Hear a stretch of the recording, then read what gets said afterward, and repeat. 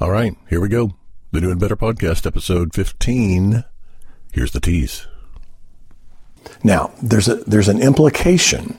If Jesus became the rightful legal king of earth in his death and resurrection, no place can have two kings.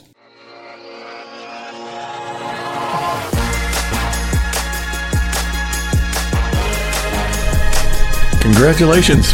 Through the powerful providence of a benevolent benefactor, you've stumbled onto this delicious digital bouillabaisse. Hosted by yours truly, hipster grandfather, David A. Holland. Here, we explore the too good to be true, poorly understood, badly neglected realities of what Jesus actually launched 2,000 years ago. A new covenant, a better covenant based on better promises. So, check your religion at the door. Grab a beverage. Grab a Bible. Strap in. Gird your loins. This is the New and Better Podcast. About a year ago, a good friend of mine, we have a lot of God talks, came to me and had a question about the rights and the power of the enemy, of the devil. And he just stopped by my office, stuck his head in the door with a quick question. And then about 45 minutes later, I'd sort of, unrolled for him what I thought about that. There should be a disclaimer about everything I'm teaching, is that I teach it with humility, because I've changed my mind about so many things over the years. Changed my mind about the Holy Spirit. I've changed my mind about end time stuff. I've changed my mind about a lot of things. So I tend to hold it all with an open hand and with a heart of humility, hopefully. But we've been in the last 2 weeks, we've been in the King, Jesus the King and his kingdom. And particularly last week, we saw this principle, that's this thread that's woven through Scripture, that in terms of Jesus on his throne and sitting on his throne, ruling until his enemies are made a footstool for his feet. We see that promise in Psalm 110. It was a prophetic promise. It's a messianic promise where the Lord says to my Lord in this promise, or Yahweh says to my Adonai, sit here at my right hand until your enemies are made a footstool for your feet. And then the next part of the verse says, rule here in the midst of your enemies. There's an assumption I think we've all had often about the kingdom of God and the rule of Jesus, is that once the rule of Jesus begins, his enemies are done. That he won't have any enemies when he's ruling. But there's an implication in that rule here in the midst of your enemies, and that rule basically grows.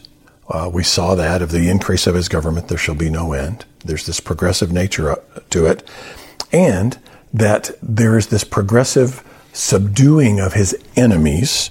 We're going to see this theme of enemies and the enemy continuing tonight, of his enemies being made a footstool for his feet. That was the messianic promise in Psalm 110. And then we went on to see in Hebrews, the writer of Hebrews said, speaking of Jesus and the high priestly ministry that he ministered with his own blood in the Holy of Holies, it says the Lord, this verse is quoted, sit here at my right hand until your enemies are made a footstool for your feet. Basically, it says Jesus sat down at the right hand of the Father and remains there until his enemies are made a footstool for his feet, referencing that messianic psalm. And then we also saw Paul references it once again in 1 Corinthians chapter 15, verses 20 through 28, in talking about the resurrection of the believers. He says again that the last enemy to be defeated will be death, implying that other enemies are progressively defeated. Jesus is ruling in the midst of his enemies. Those enemies are progressively subdued until there's only one unsubdued enemy left. That's death itself. And then at the resurrection, death is the final one to be subdued. And then it says, Paul says in 1 Corinthians 15, at that point, Jesus turns the keys of the kingdom over to the Father, because the kingdom dominion, the kingdom subduing of his enemies are complete. So that's where we are last week. Now, there's an implication. If Jesus became the rightful legal king of earth in his death and resurrection, no place can have two kings. We've all heard on numerous occasions, I assume, I know I have, throughout my Christian life, Satan is the god of this world. Have you ever heard that? He's the ruler of this world. And so in what sense is he the enemy, the ruler of this world, today, now, post the cross, post the resurrection? We're going to swim around in the Word tonight. We're going to look at a lot of Bible. For those of you, for those of you listening to this tape, I'm doing a backstroke motion because we're going to be swimming in the Bible. Okay, I need a few faithful Bible readers. I need a Matthew 12:28 reader. Josh has got Matthew 12:28. I need a John 12:31. Jonathan's got that. I need a John 14:30. Brittany's got that. I need a John 16:11. Tracy's got that. We'll still start there for now. I've got some more scriptures we're going to be jumping into in just a moment. I'm sorry. Did I say? Oh, I said Matthew was the first one. Before we look at any of those, I want us all to turn to 1 John 3:8. 1 John chapter 3. John reveals the purpose of the coming of Christ, the coming of the Son of God. But when people keep on sinning, it shows that they belong to the devil, who has been sinning since the beginning. But the Son of God came to destroy the works of the devil. Or, in some translations, for this purpose, Christ was revealed. Every time I read that verse in that translation, the song comes to mind. Remember the old song? For this purpose, Christ was revealed to destroy all the works of the evil one. The word works there in that passage is the Greek word ergon, which means handiwork, means output, the product or the produce of the devil. The purpose for the Son of God's appearing was to destroy the works of the devil. Now, Matthew 12:28, Josh.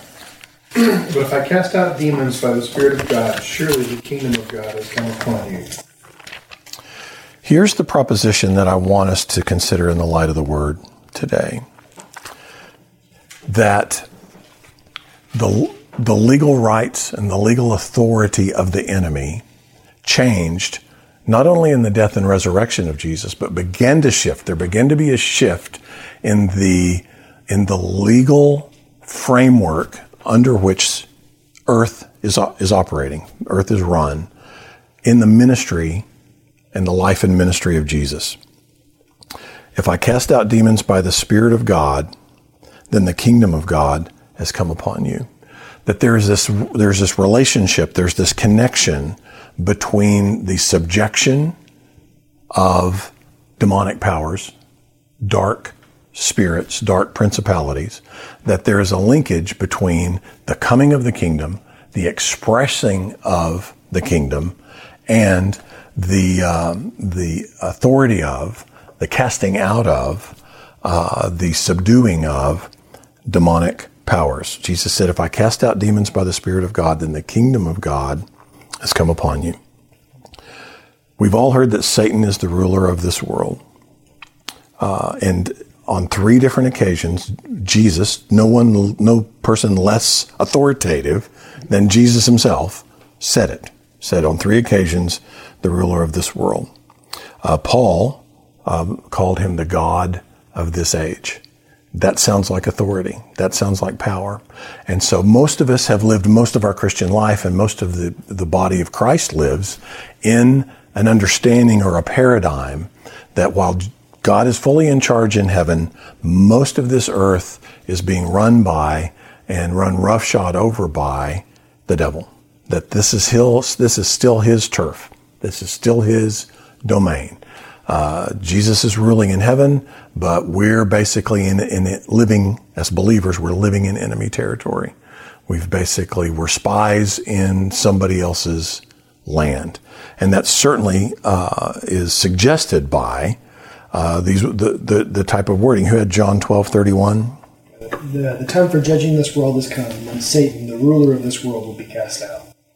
Satan, the ruler of this world, will be cast out. One translation says, now judgment, this is Jesus speaking. Jesus is basically in John 12, he's moving out of his prophetic ministry and he's moving into his priestly ministry. He's making that shift. He's turning his face toward Jerusalem. He's turning his face toward the cross. He's heading for that. He's beginning to tell his disciples that he must go, he must die, he must be crucified and raised on the third day. So this is what's on his mind. And as he's heading for Jerusalem, as he's heading for that appointment, he says, now judgment is upon this world. Judgment suggests a courtroom. Remember when we saw Daniel's vision of basically thrones being set up in heaven and court being in session? This judgment upon the world implies there's a ruling about to take place. There's a court. A court has been assembled. A judge has been seated, and a ruling is about to take place.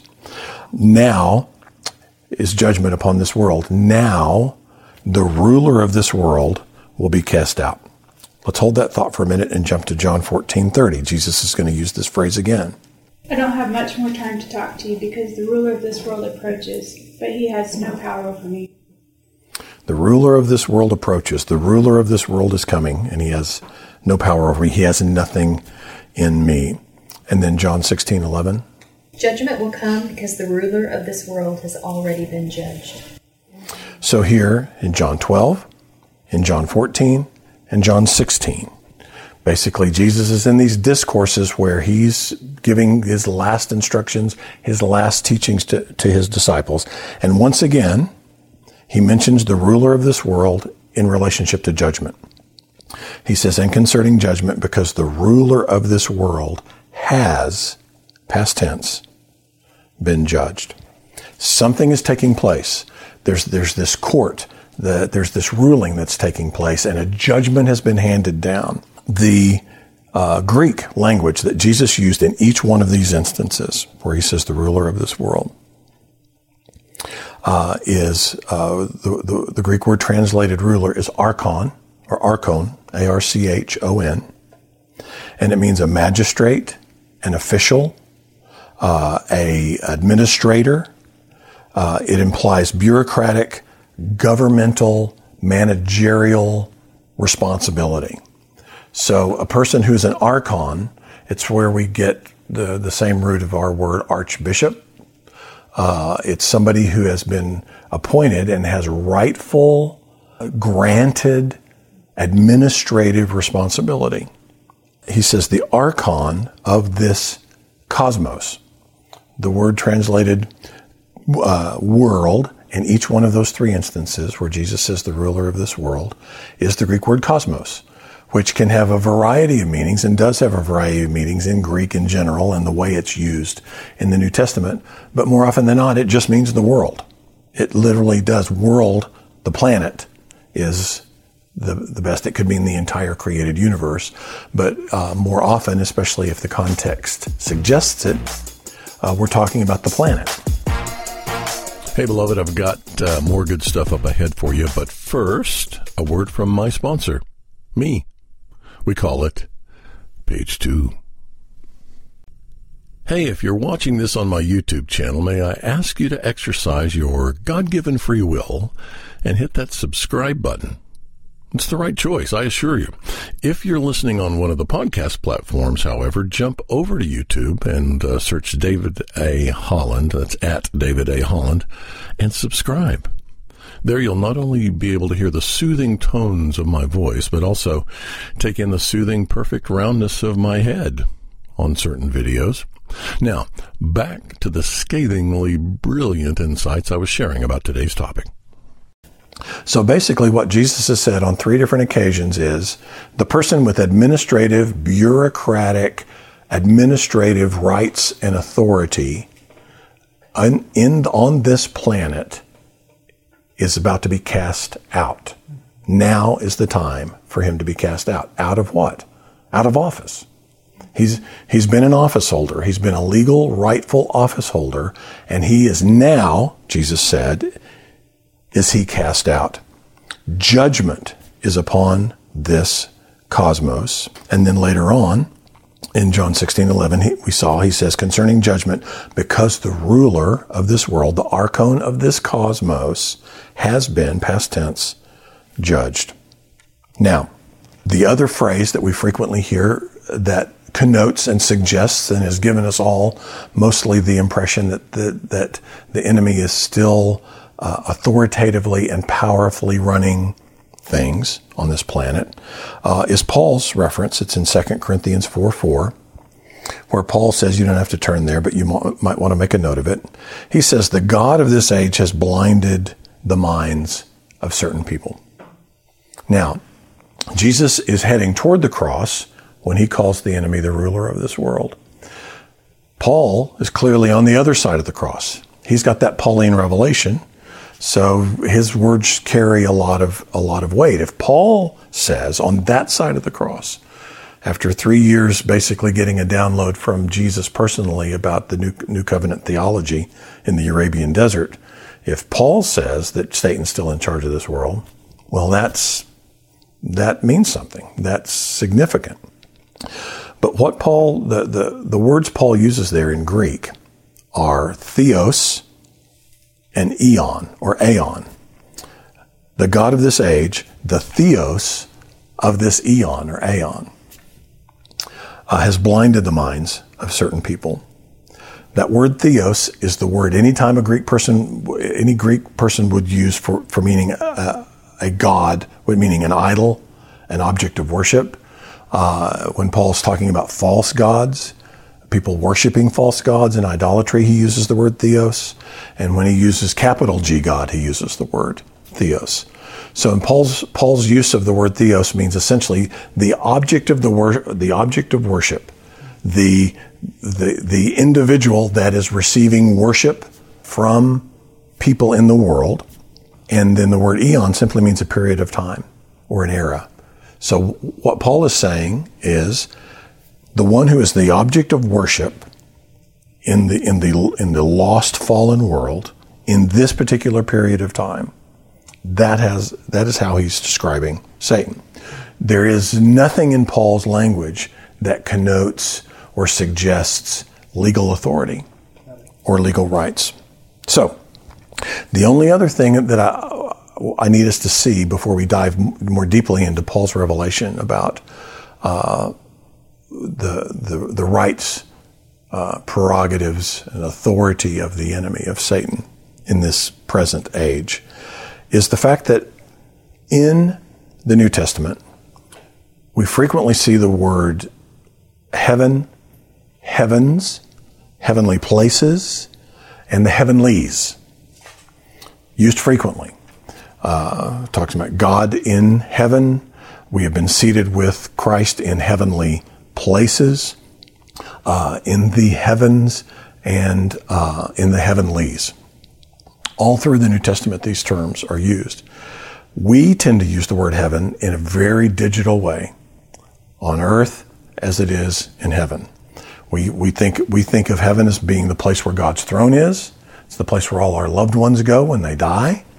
We got the news today that one of the finest men I've ever known went to heaven yesterday. He's 96 years old.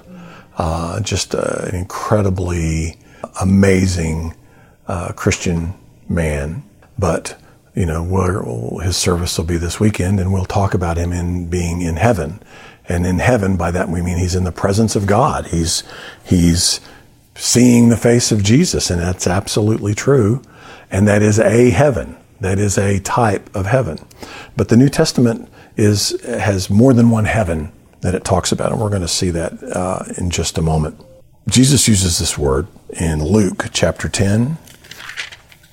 In Luke chapter 10, Jesus sends out the 72 disciples, basically invests them or endues them with authority. And then they come back and they're very, very excited. He gives them lots of instructions about what to do when they go out. But then when they come back, we see that in verse 17. When the 72 disciples returned, they joyfully reported to him, Lord, even demons obey us when we use your name. Even demons obey us when they use your name. They were just totally excited about that. And Jesus said, yes, I saw Satan fall from heaven like lightning. Look, I have given you authority over all the power of the enemy, and you can walk among snakes and scorpions and crush them. Nothing will injure you. The snakes and scorpions are types, biblical types of demonic powers.